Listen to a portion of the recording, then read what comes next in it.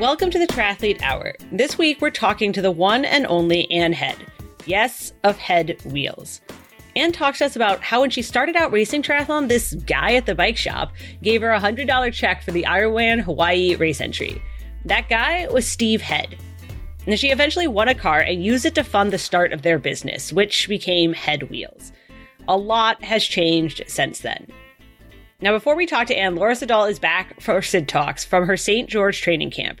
We get into the gossip about STG, how there's a new crop of stars, and what we think could happen. All of that after this short break.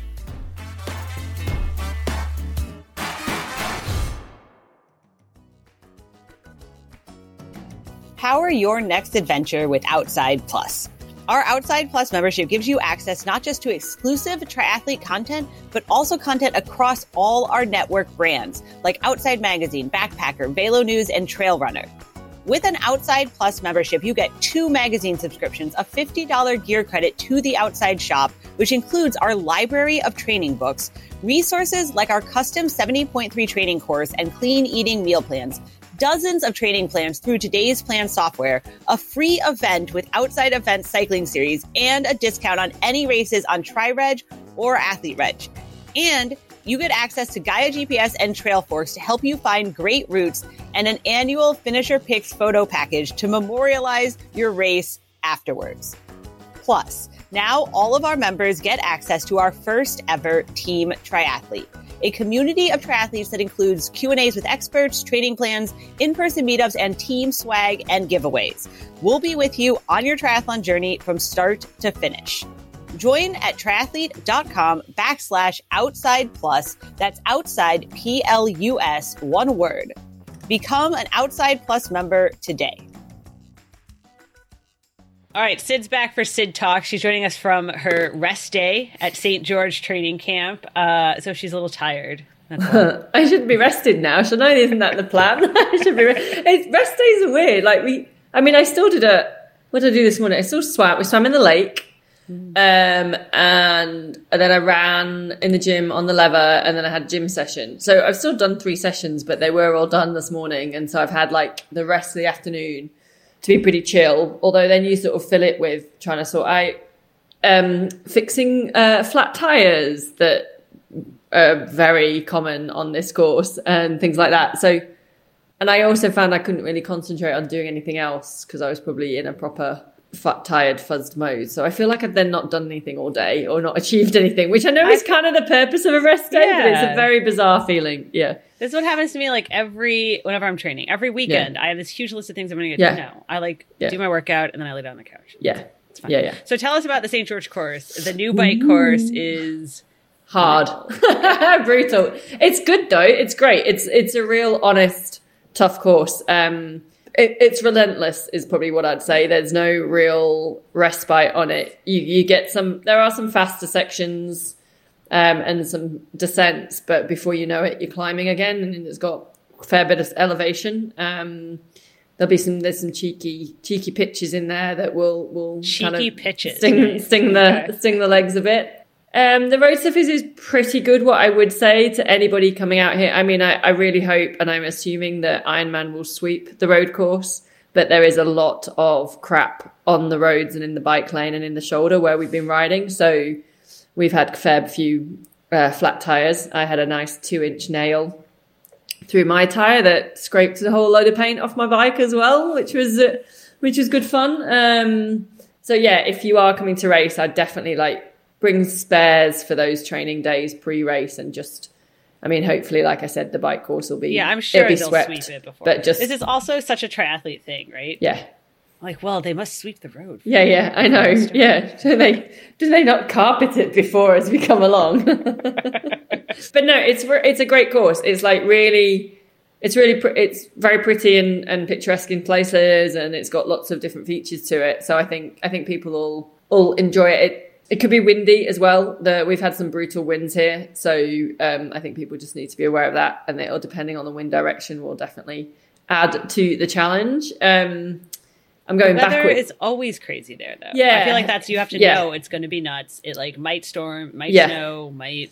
be 100 degrees. Exactly. I mean, I think I'm going backwards now. I think it'll be quite cold to start with on the bike, and then it could heat up quite a lot in the afternoon. Going back, the lake's 53 degrees at the moment. It's pretty fresh. Hopefully it's going to warm up a few more degrees come I think fresh is British for very cold, right? Yeah, I was going to say something else, but I wasn't sure I could swear again, even though I don't think that stopped me before on this program. But so yeah, the lake is pretty cold at the moment. I'm not sure how much warmer it'll get, but hopefully a few more degrees just to take the little bit of sting off. It'll be an interesting race. It does seem like everyone, I mean, we've had kind of this first batch of mid-distance and first batch of races for the season, and now all the people who are doing St. George are headed to training camp. Everyone's at training camp right now. My Instagram is full of people at their St. George. My favorite hashtag I saw was Kona, Utah. They're at their Kona, Utah training camp. Yeah. So we're also starting to get the early season, early predictions for St. George. Do you have any insider information now that you're out there? You're like out there on the course eyeing the Norwegian hype train. Well, I mean, we've not actually. I mean, I've seen quite a few age groupers out here. I've not seen any other pros out here yet, specifically. But I think over this next week, there's probably going to be a lot more people arriving in town, and we're staying a little bit out, which is actually quite nice. But yeah, I mean, I think definitely I've seen like everyone from Oceanside then headed up to Altitude or whatever, or just in those last preparation of big weeks before they all head out here.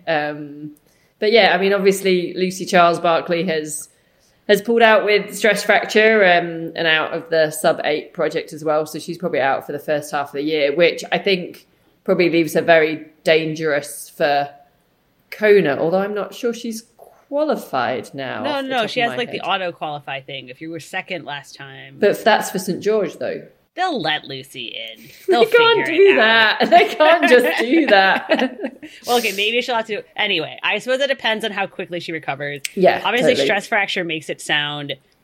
She like fractured the top of her hip. She broke her hip. She's broken her leg. She's broken her hip. It's crazy. Yeah. Which is hard to do. Basically, is the point. Like that takes all the people I know who have done that have like another level of like pain where they were basically like running through stuff that the rest of us would have been crippled by. Yeah, I mean, there's lots of reasons of the cause behind it, and we don't know at the moment. Well, I don't know. So, no, I don't know. But it is a crazy injury for sure. And so she's going to be out for a while. And so she's out of the sub-8 too. Yeah. And the question is who's going to, because no one can replace her at St. George, Sid, but someone can replace her at sub-8. Exactly. Yeah. I mean, it's a pretty tough call to like come in 4 weeks. Well, what are we now? 6 weeks, 7 weeks out from sub-8 and put your name forward. But I mean, I think there's probably a few women who would have a really good crack at it. Well, my understanding is Chris McCormick, who's like organizing it, right? Yeah. Kind of let slip on a podcast that probably Kat Matthews. It's the worst kept secret in the world if it is, because that's what everyone's talking saying. About. But then he also said, or we're like a German. So my other guess is Laura Phillips. So those are my two. Yeah, they were the two, because I'm not sure whether Annie Haug would. I don't know. But we like talked about here, like Laura Phillips, Kat Matthews would be the ones that would probably have a good shot. I feel they're a little bit disadvantaged. Coming in quite short notice, but I'm assuming that the team that Lucy had around her was almost probably fairly well formed, and maybe they're just shifting that across. I actually was talking to somebody who's involved in the Norwegian team for the cycling section, so that was really fascinating to have they have like a whole like draft team coming. Have a few insights into that, but also like if you look at who's doing it from the men and the women's side, like Nicola is the only one that's not racing St. George, and then it's only 4 weeks after St. George, and that's a pretty big ask as well. My favorite thing these days in triathlon gossip is the pseudo, I don't even know, trash talking war going on between Joe Skipper and the Norwegians. Yeah. And the YouTube video that they released about the Norwegian hype train. I suggested, because I was having to talk to the Norwegians last week for some work stuff, that they make t-shirts that say Norwegian hype train and sell them. I think that'd be a brilliant idea. Yeah. That's great. I hope you've got a percentage in that as well. That'd be great. But other than that, other than Lucy being out, which I am actually very disappointed about for St. George, she's like my favorite to watch because she always makes it exciting. I mean, she does, but that's because she's off the front of the swim. Yeah. I think it means that there's not her dominating. I can't even speak. Dominance in the water, which I think makes it more exciting. I mean, it would have been great to see her in there. I do think it's a real shame for the sport and for the race. And obviously she's come off great form from winning 70.3 Worlds. But I do think it just opens. I mean, I think the likes of Kat Matthews, Laura Phillips are just kind of like, and a load of others, Sky Monch, Heather Jackson, all those names, even, Daniela, just like, licking their lips at the potential of what could be for them on their day. Does not let this go. I think Annie Haug. I've given up, like, no one mentions her, and like they didn't mention her like after Roth, and they forget that she's the current reigning Ironman champion, and she's fiercely, there's reasons why she didn't race the back end of last year because she was preparing for 2 World Championships this year. And I think a bit like Daniela, I think if anyone's written Annie Haug off, they're stupid. But she's just been quietly going around her business under the radar, like when there's a lot of the hype and the talk about some of the other athletes. A lot of YouTube channels, yeah. A lot of YouTube channels. Which I actually found out is apparently written into everyone's sponsorship contracts these days, which is why everyone has a YouTube channel. But, oh, really? Is that... And you get like more money per every 500 followers. That's why it's a very common sponsorship clause these days. Yeah, and it's not as like you don't make anything. Yeah, unless you like Lionel with a zillion likes and hits, like you're not making anything from. Anyway, that's another conversation. I was wondering why there were so many, and apparently it is a specific. Well, I've never been requested to have a YouTube channel in my sponsorships, but then that's because my partnerships are probably not of that value, not worthy. They're like, you're never going to get more followers. It's just a lost cause. You're bad enough listening to you on a podcast. No one wants to watch you on a YouTube as well. I will tell you though that one of my editors had a dream where Sam Long wins St. George, so we think it's going to happen. And Sam, interestingly, has chosen not to do Kona this year. Because he's doing Roth. Because he's doing Roth, which I'm also doing now, Sid. Yeah, I saw the training had begun. He's doing Roth, he's doing St. George. I know, and I mean, a lot of people are saying, but it's missing out on, if he wants to race the best and be the best in the world, he's got to race those big championships. Well, he's already racing a lot of events, and he's still pretty young. Like, he's only really burst onto the scene in the last year or so. Like, I'm pretty impressed that he's sort of playing it, I think, pretty smartly and being guided by Ryan Bolton, isn't it, his coach? Yeah, it's Ryan Bolton. Wasn't there another... We were discussing this last week and did a story about it. Wasn't there another girl, a young, like 24-year-old from Australia, who turned down her Kona spot for basically the same reason because she wanted more time to develop? Hannah Wells. Hannah Wells isn't coming to St. George anymore. But she's coming out and I think doing some 70.3s. And Teresa Adam isn't coming to St. George, and they had both qualified. Sarah Crowley is not coming to St. George, so she is going to stay in Australia and do Ironman Australia, and which wasn't a pro race until New Zealand got cancelled, and I'm bitter about that. No one can get in or out of Australia anyway. It is what it is. And so Sarah Crowley isn't. She's doing Ironman Australia and Ironman Cairns, I think, and just staying at home. But that makes sense. She's had the last couple of years, she was living out of a suitcase and traveling the world. And I think has found a bit of No, I just remember there was a young, one of the young Australians. Yeah, I think it turned her spot down a couple of years ago for the same reason, like wanted to develop, didn't want to like overblow it on Kona. Teresa Adam, New Zealand, she turned it down the first year she qualified for Kona. It might have been that. And also just financially, I think she couldn't afford to go over there and not have just as a development. Yeah. I mean, a lot of pros lose money. You don't. I mean, it's ridiculous, isn't it? Like you'd think that as a pro, when you qualify for the World Championships, you should at least break even or cover your costs. But no, not the way of the sport. But hey, hopefully, maybe that is one of the aims that hopefully the PTO can change, and maybe it's all a little bit more easier and affordable for everyone. And you know what's going to do that, Sid? rivalries. Rivalries that make it exciting to watch. That's the whole PTO thing. Right? Okay, but this is the thing. I was watching the golf at the weekend, the Masters, which we're meant to be modelling ourselves, aren't we? On the golf, they're gentlemen. They support each other. They don't have. It's like we've got this. We're trying to be golf, but we're trying to be wrestling at the same time, and there's like we're caught in the middle of trying to work out what we want to be as a sport of triathlon. I'm all for it. I'm kind of bored of the like press conferences where everyone's just excited to race. It's more fun when like Holly says some stuff and Sam says some stuff and then like Gustav's like, well, I'm going to beat you all. Like that's a better press conference. Do you find it works with the women though? I don't find it works with the women. The women don't want to say that. I don't know. I don't find there is.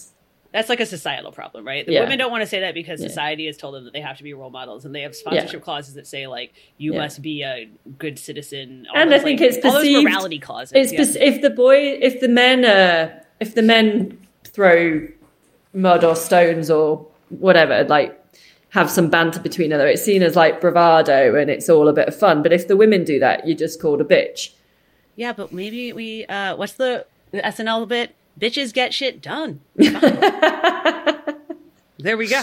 I don't know. Maybe there are some women out there who want to play a bit more characters. I think Kat Matthews could be good for that. I'm pretty sure Kat's actually really funny. Danielle is actually really fun. Taylor Nibbs Taylor Nibbs hilarious. She's not a bitch at all. Like she's hilarious. No. That's the thing. No one. Yeah. But they're actually like that's the thing. No one is a bitch in the sport. Well, there was a few. No, honestly, I'm joking.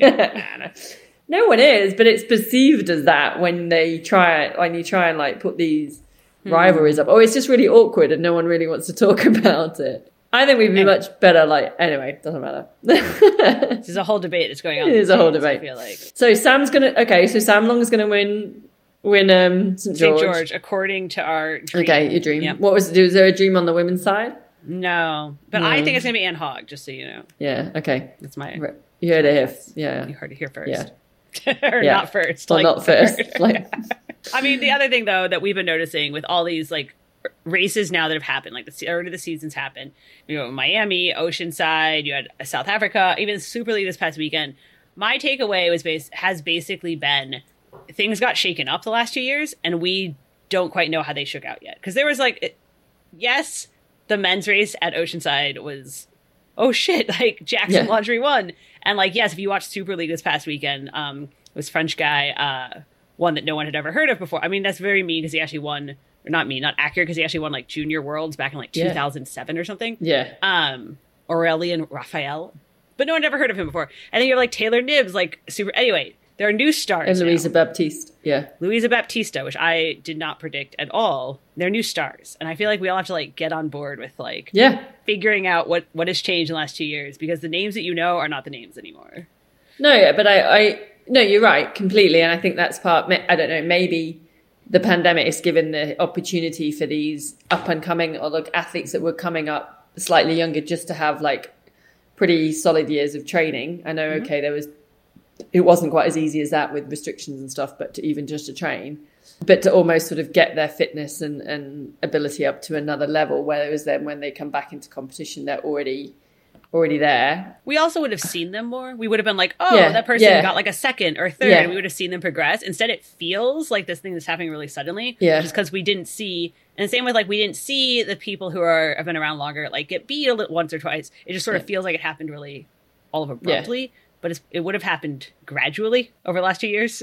Yeah, you're right. And there definitely feels like there's a shift coming up from the short course, like more of the Olympic distance WTS series athletes are jumping in and doing a 70.3 or a half distance this year. And so we're seeing that crossover a lot more than I think we would normally do. But they're still going to dabble with the I mean, you Olympic. Used to see it like normally at the end of an Olympic cycle, you'll see kind of a few of them move up. But I think and then retire. Like they would do it when they were done. But I think you're seeing now that they're starting to see that they can do both and dabble in both, which is great for the sport, not so great for individual athletes like me. Great for the sport, which is the bigger picture, and that's what we want. So no, it's exciting to see because it's like new names, like you said, you haven't seen them or you've not been aware of them for the last couple of years because everyone's been in lockdown and they haven't been in the races. And now it's taking all things into a new level. So maybe everyone's predictions basically are out the window. Out the window. That's what I'm trying to say. No one knows. Maybe dreaming really is the best way to guess who's going to win. Yeah. I had a dream about Lucy Charles Barkley, but it wasn't about her winning. It was about her broken hip. It was very random. So it is getting faster, though. I was looking at like the data files from the men's race at Oceanside, and the variability, just like how much time they had to spend really high. Yeah. It's so up and down because of just how intense it was. You look at the women's run times, you just have to run like a 1:17 now. That's all. Yeah. It's no big deal. 1:17. It's sub 3. I mean, I think this year it's going to be really, you're going to be hitting 2:55 on the faster courses as the standard on the women's side. The men's side, God knows. I mean, I am fascinated to see the times in St. George, because having ridden the bike course and seen the run course, it's tough, it's brutal, but I'm sure like the people who win, there's going to be some still ridiculously fast times on there. The last time there was a full there, Ben Hoffman and Meredith Kessler won it. And I'm going to have to double check these stats because it's in one of our history articles that's in the magazine right now about St. George. But I want to say Meredith won it with like a 9:20. Yeah. Right? Something very slow for a pro women winning time. But again, that was how many years ago? That was 2012 or 15 or somewhere around that era. Would that be right? It might have been. Anyway, it was very slow times for the pros because it is a slow. It was also the year was like 100 degrees in St. George. But if you've ever seen that, I just remember that broadcast. Anyway, she like passed out, and the broadcast just cut away from her. Oh, really? And then they said, "Oh, she decided to stop." You're like, I don't think she decided. I don't think she decided that one. I don't think she had a decision made in that one. I think it was made for her.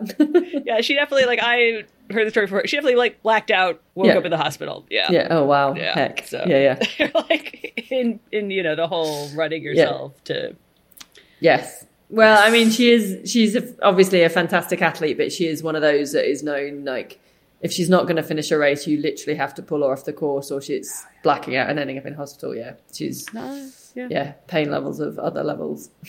I was talking to somebody today. No one climbs Everest for their health, Sid. Yeah. All right. Well, we are excited for St. George. We're excited for your training. You're going to have to bring us all of the inside gossip next week on everyone who's there. Everyone, if anyone else turns up. Yeah, I will do. Maybe.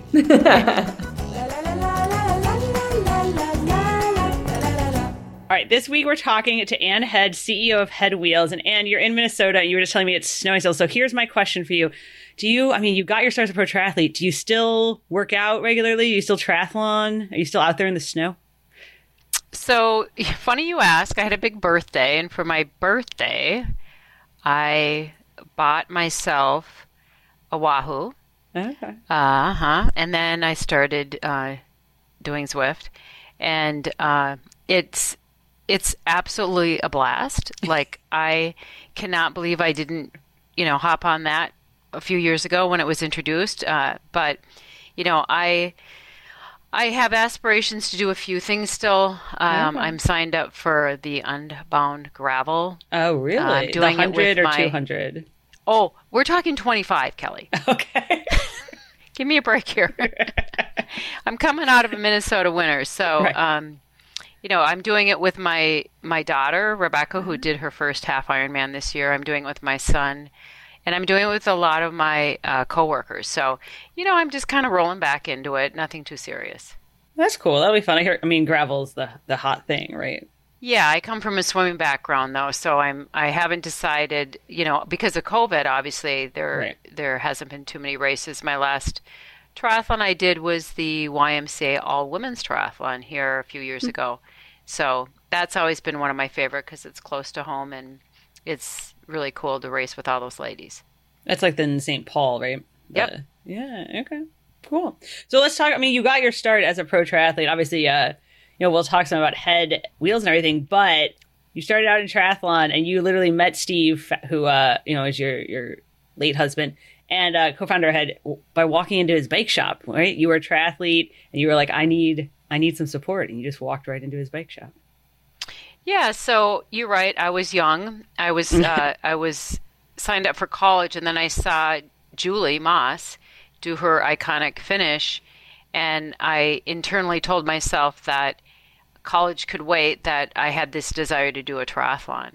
So I did my first triathlon, and it gave me a spot into the Hawaiian Ironman. And I didn't have any money.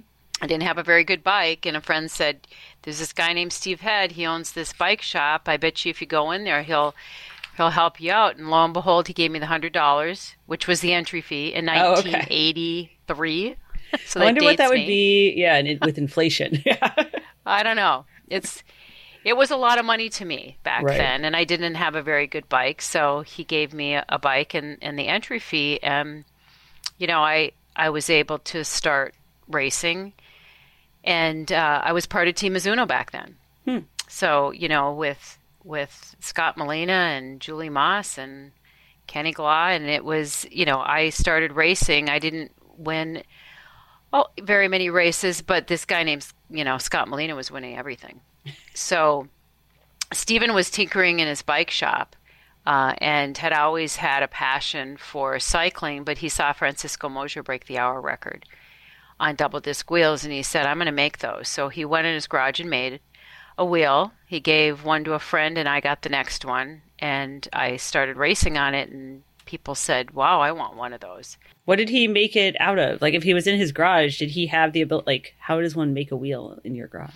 So he had experience in working with fiberglass from skateboards.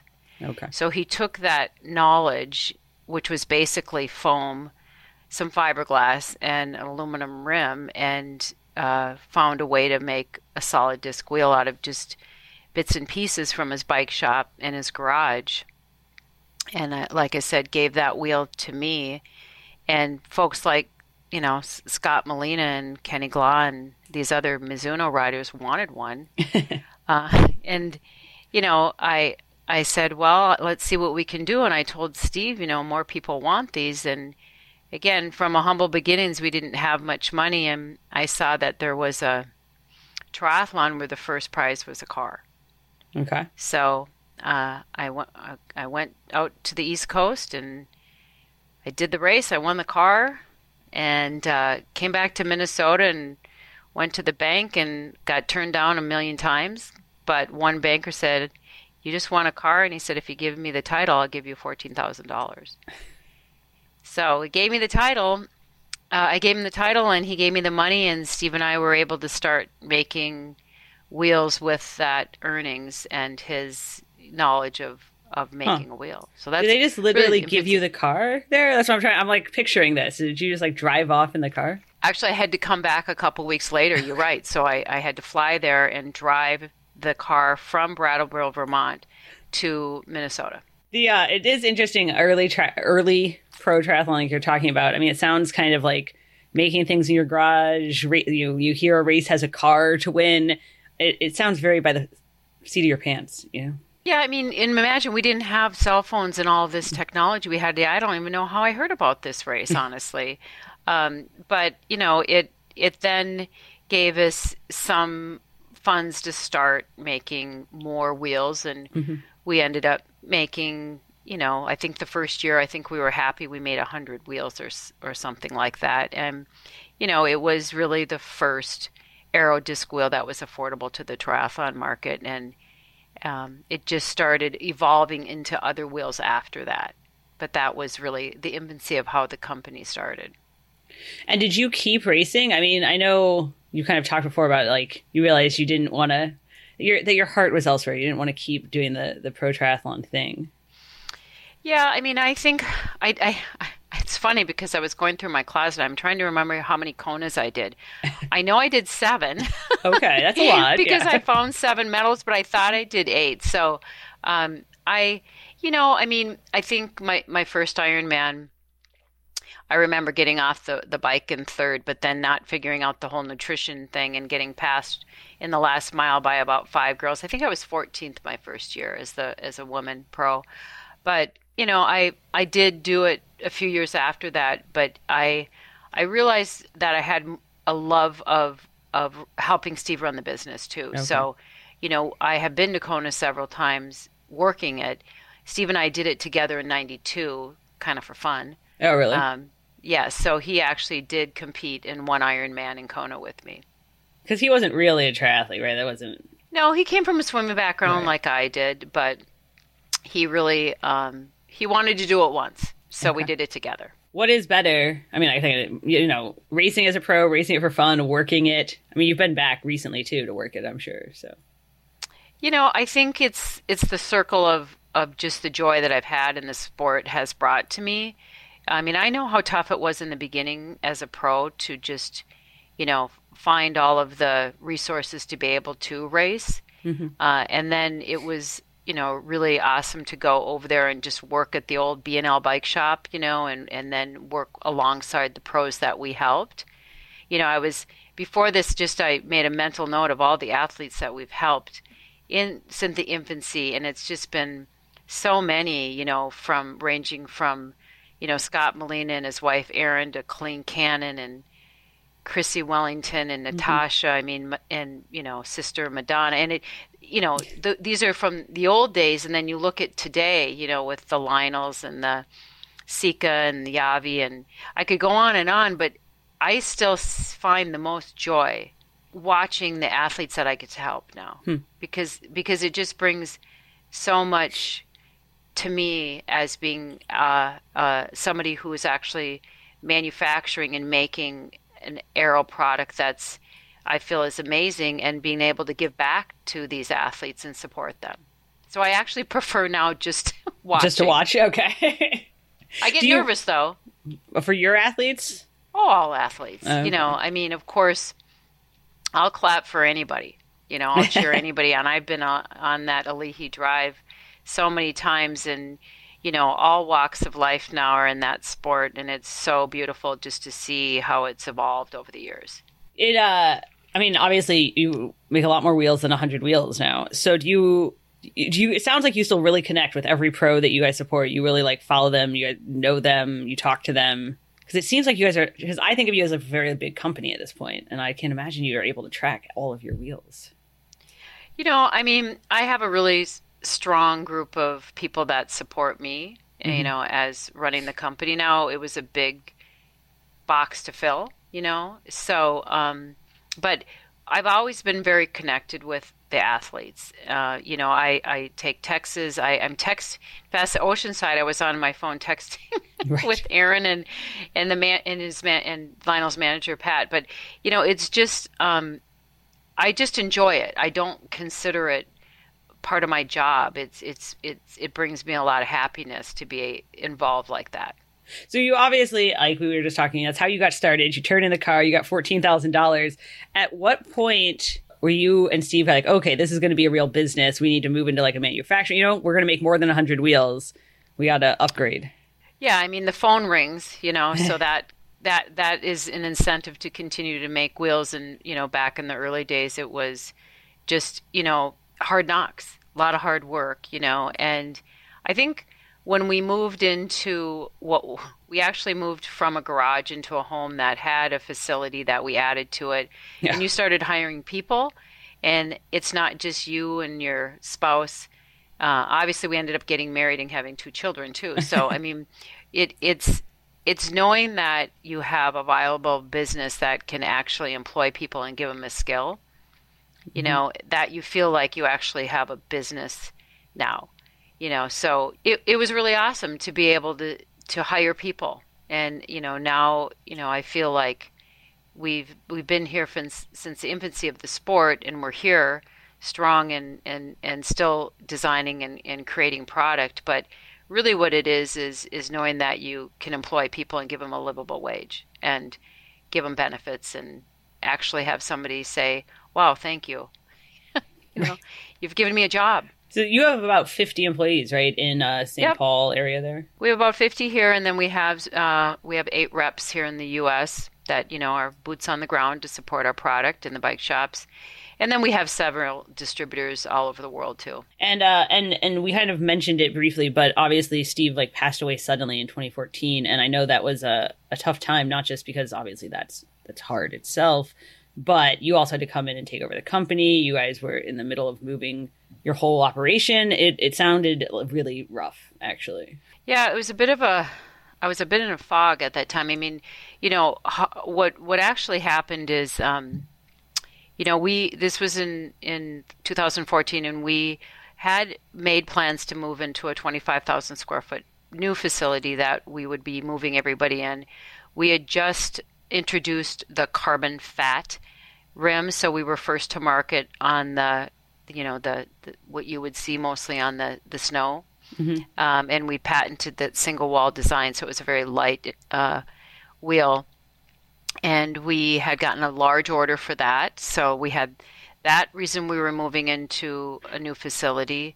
But Cervelo had come to us, and they had always liked how we manufactured here in the U.S., and they wanted to introduce a new bike, but they wanted the IP here because it was kind of something new and state-of-the-art. So we took that on as a challenge, and Stephen was super excited about this new project because we had never made a frame before. We had always just made aero wheels. And so what basically happened is the day that the frame was getting made, the prototype, and the engineers came here to Minnesota to look to see what was going on and how they could support us, we made a frame. And, it actually worked. Mm-hmm. I mean, a one-piece composite prototype, which is very hard to do, it popped out of the mold, and it was like, wow, we can do this. Unfortunately, he had called me to give me this amazing news and an absolute joy in his voice, but he never woke up after that. He collapsed here in Minnesota behind the factory. He ended up finding out he had a heart virus. So, we'd run 5 miles the week before. So it was very sudden, totally unexpected. But I think what made me carry on was the joy in his voice saying, it worked. And then we went on to have to move the entire facility 3 weeks later, all the folks, all the machinery. And, it was really hard. Mm-hmm. It was losing my husband of almost 25 years, the father of my 2 children, and my best friend. I mean, my very, very best friend. So it was me digging into my faith a lot and a lot of support with my family and my friends, and just embracing what he left me. A gift, really, a gift to carry on with this new project. So, again, I don't know what I would have done if it hadn't been positive, but... Oh, you mean if he had called and been like, oh, it didn't work? Yes, yeah. I don't know. Yeah. I don't know really what I would have done. It didn't happen, so I guess I didn't have to go in that direction. But, it's had a lot of challenges, honestly, but I feel that with the support I have of, the triathlon community, the cycling community, I think Stephen was so well respected, and I've been with him right alongside him, even though maybe not the limelight of the business, nor did I want it. Mm-hmm. I think I've been able to embrace that part of it and continue on. And that frame that you're saying, he, that day he called you and said it worked, it ended up becoming the Cervelo P5X, right? So that you kind of were able to keep working on that, and finally, I mean, I don't think you were even able to tell anyone that that's what he had been working on for a couple of years. And so finally you could bring it out. It was, yes, thank you, Kelly. It did turn out to be the P5X. So we could not say anything, and I'm sure some folks were wondering, well, we were very busy also, with making, our aero wheels that we have several patents on, and we ended up getting more patents on our aero shape.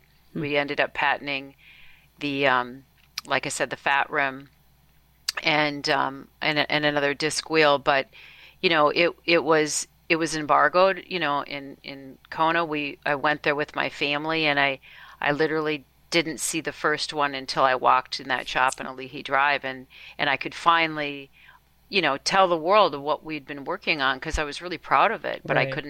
I couldn't say a word. That was 2016 Kona. So you're right. It took a bit to get that project, and they had always, wanted to debut it at Kona. Sure. And then finally you'd be like, this is what Steve was working on. So yeah. It made me feel really good. Yeah. And my family too. Yeah, you mentioned that you obviously were kind of more the behind the scenes person for a long time, that he was the one who was kind of out there designing and tinkering and experimenting, and you were making sure all the business worked. But you've really had to kind of step into the role of being the head of the face of the company now, right? Yes, I am. And, we started this entrepreneurial organizational system called EOS, and I started joining a roundtable, to get people to help me feel comfortable in that position. I became Women Business Certified Owned, so that I could talk about being a woman in this seat. And I just think that it's a name and it's a box, CEO. But I feel like, that I was always so much part of what was going on in the business, just behind the scenes. So it took me to decide that I had the strength to put my name next to that now. It'll always feel as it was both of us, because titles are titles, but it just brings me joy to be able to work alongside the folks that I'm working with, athletes and staff, and bring the joy of cycling to people all over the world. And that's really what gets me up in the morning. How did you guys kind of deal? I mean, the last 2 years have been tough. I'm not saying for you, I'm just saying generally in the cycling industry. How did you guys deal with kind of the last 2 years and the supply chain issues and the manufacturing issues, and, there weren't even events? What kind of changes did you have to make? Well, we've been very fortunate, Kelly, because we manufacture all of our carbon wheels here in the U.S. So my supply chain for carbon's been pretty good. Oh, okay. So I know, I mean, again, blessings from above, but it's like, I think that's where we differentiate with a lot of other of the wheels out there. There are a few others made here in the U.S., but we don't have to worry about the supply coming from out of the U.S. So we've been very fortunate with our supply chain. And I've, being in the business for so many years, we have very close relationships with our spoke and hub vendors. So it's been a blessing on that. And I know COVID has been really hard for other businesses, but as far as us, it's really helped our business, and we've grown over the last 2 years because I think, been able to react much better to the market than a lot of our competitors. And we make wheels. We don't make complete bikes, Right. So I think that when people could not get complete bikes, they were upgrading wheels. Oh, so it's been great. Oh, interesting. So they're like, well, I can't get a bike. Guess I'll buy new wheels. Yep. Okay. Yes, and what's amazing is really how many rim brake wheels we are still selling. Really? I think some of the other people aren't making them anymore, but we do. And so, we thought that we would see less of those, but we're actually quite surprised at how many we're still selling, which is great because I love that wheel. Yeah, I mean, I have feelings about disc brakes, but yeah. So you guys are still selling rim brake wheels. What are your big sellers these days? Like, is it all gravel? Is it all tri? What's happening? We're pretty diverse in our selection of wheels. I mean, if you look at a head catalog, you're going to see everything from, a full disc wheel to our patented shaped Aero Vanquish wheels that, are really, really our bread and butter. Those are selling a lot just because those are for disc brake, and you're going to see a lot of those on a lot of bikes out there, OE and aftermarket. The gravel market's been amazing for us. I mean, actually, we were really the first company to introduce the wider rims years ago. And so, that we live in Minnesota. There's gravel roads everywhere. So, right. The infancy of that product really came out of, Steve and I riding the back roads here in Minnesota. And we have a wheel called the Emporia that is from Emporia, Kansas.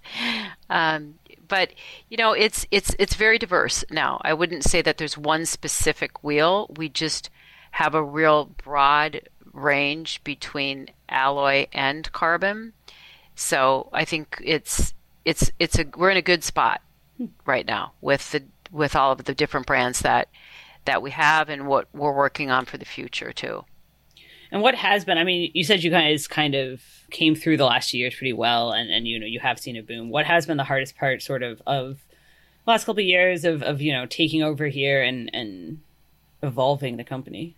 I would say that it's me working on me realizing I can do this. I mean, I think as women sometimes, you think you can do it all, and I'm a mother also. So I always, and I think people ask it, it's okay to ask for help, and I have asked for help. I've asked, for help through the community. We're just now getting a new 5-axis CNC, Kelly. I mean, that is a new machine so we can make more molds. Okay. I mean, how many people can be excited about machinery? But that stuff makes me really excited that, I can get more machinery to help the company continue to innovate and grow. Those waiting for the machine, is gonna, it's showing up pretty soon, but these are exciting things. Okay. Yeah. But, it had been hard not being able to go to events. Mm-hmm. I just got back from the Bicycle Leadership Council where I was able to see a lot of folks in the industry that I haven't been able to see in a while. I'm going to St. George next month to see that race. But, it was hard not being face to face and not being able to go to events, because that really makes me excited to be able to see people and see the product in use. But, besides we can all complain about supply chain issues, but I think we're getting past that now. We're seeing a lot better supply chain issues on some of our little bits and pieces. If you're going to be in St. George, you heard it here first. I just told Bob Babbitt we would co-host his night before party. Thank God I'm not racing. I've been to those before. Yeah. We were trying to come up with a Utah name for it though, and I think I was going with the I owe you a beer because it's been like 2 years, and I feel like I've told that to everyone. So. Yeah, he always knows how to throw a good party on. I'd love to be there on Friday. There you go. Night. So we should have our I owe you a beer for the last 2 years. Yes, I'll have a beer with you. Okay. And what other events are you excited about? What are you excited about coming up this year? Oh, sure. I like I said, I'm super excited to go to St. George because, again, I haven't been able to see a lot of our international athletes in person. Right. We'll have lots of some of our, up and coming triathletes or people we've helped with a lot over the years. We'll be able to see them in person. I am excited again about Unbound Gravel, because that's kind of the premier gravel race in the U.S. I am excited to possibly do a triathlon again. I haven't really picked the one that I want to do, but I think it's just being able to, again, go to these races and see folks and shake hands with the athletes and thank them for supporting us.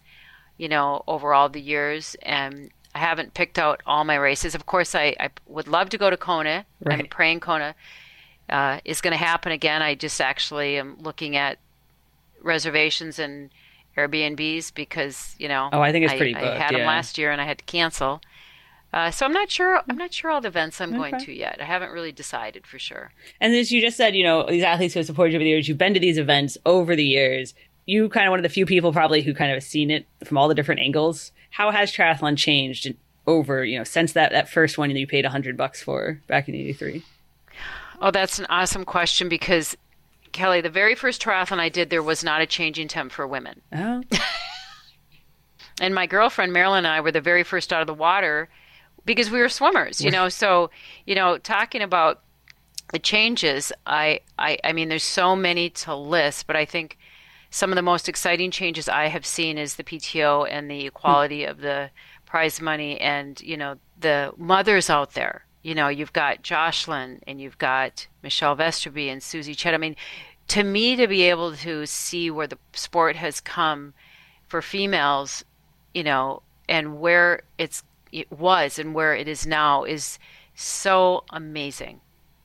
It is hats off to all the people that have put this together and made this sport, equal. I just can't say enough of how much that means to me as, being a pro athlete when I was younger, and then also being a mother and seeing that this has actually happened. I mean, I think that is the biggest positive move I've seen in years, is what's going on for triathlon. I think it needs to evolve more in the cycling world. They're not quite there yet, but I think we're hoping it's going to go there by actually having a women's race in the Tour this year in France. It's a huge move, and supporting women that way also. But it's come a long way. Oh, yeah. That would be the biggest takeaway for me. Okay. So it's come a long way. Yeah. Cause I mean, I feel like I've heard you talk about this before. You and Julie Moss kind of talk about those early days where, there was no changing tent. You like held up towels for each other. There were like only a handful of women. And there was like an expectation once you had kids, you were kind of done. But... Right. Yeah. I mean, boy, I just get so excited when I see ladies on the podium with a child. I mean, that is just, amazing. And, we helped Gwen, and she's an amazing athlete too. But I can't even list all of the, I was starting to make a list, and when it got over 50, I'm like, no, I don't want to leave anybody out. There's a few of the guys and women that have been very special in my life, but I can't list them all because I'd feel bad. I'd probably leave somebody out. This is like an Oscar acceptance speech, basically. Yeah. Yeah, if you want to say that. Kinda, yeah.